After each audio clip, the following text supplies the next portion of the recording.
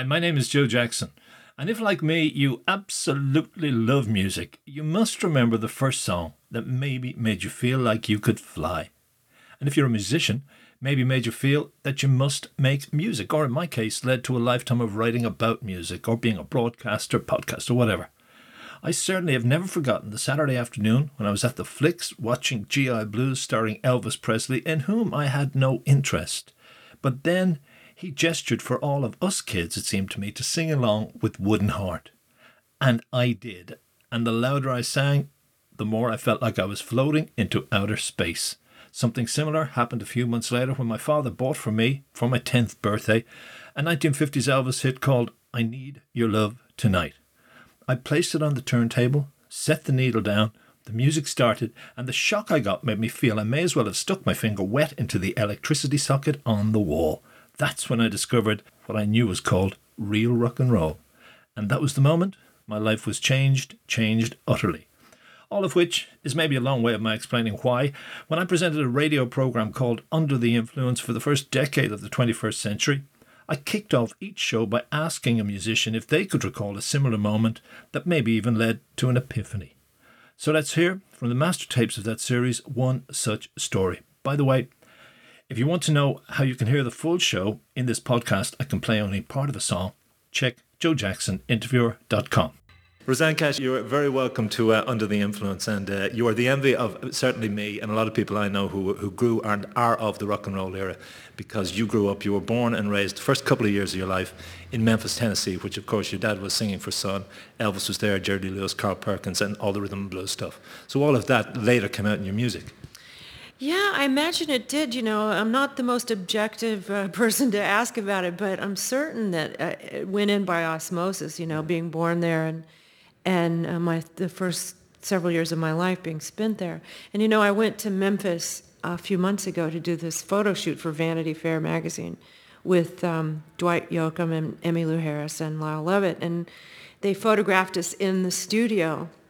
In Sun. In Sun, yeah. And I was looking around, you know, and it's just such a little tiny threadbare place, but they had the photos on the wall, you know, just very kind of innocuously hung, you know, the picture, that famous picture of my dad and Jerry Lee and Elvis and Carl Perkins. And I was just looking at it, and instead of being struck by, you know, the musical significance of what it was, I was just struck by how young they were and how sweet it was, you know, that they were just struggling musicians, and this is where they began. There's a great energy in that room, though, isn't it? There's a great spirit. Great spirit in that room. Fantastic. So I mean, you probably did hear those early Sun cuts when you were in the womb.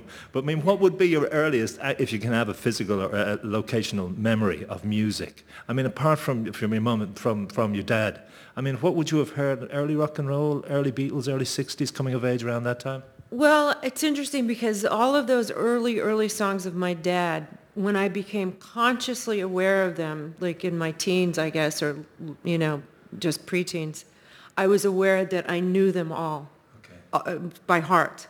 Okay. So they had to have gone in at a very early age when I was just absorbing them and memorizing them. All right, okay. So I knew the whole catalog, you know, and many times I would think, oh, that song's public domain. Dad couldn't have possibly written that. That song's hundreds of years old, right?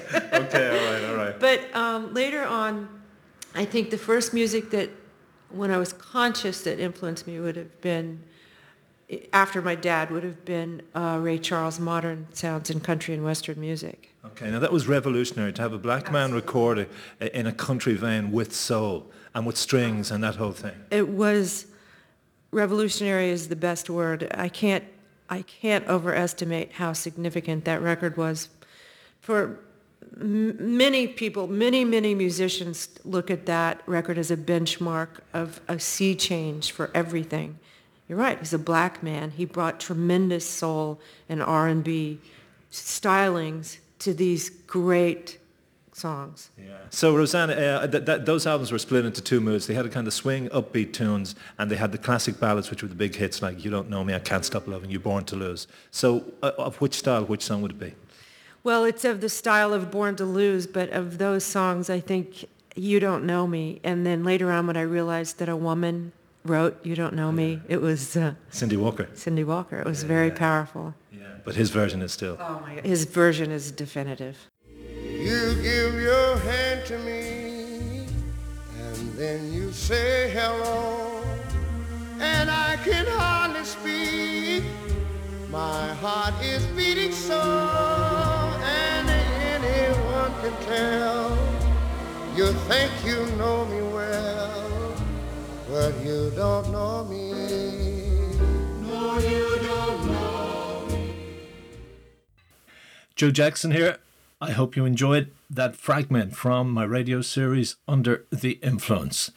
If you want to hear more, as I said, check out my website, joejacksoninterviewer.com.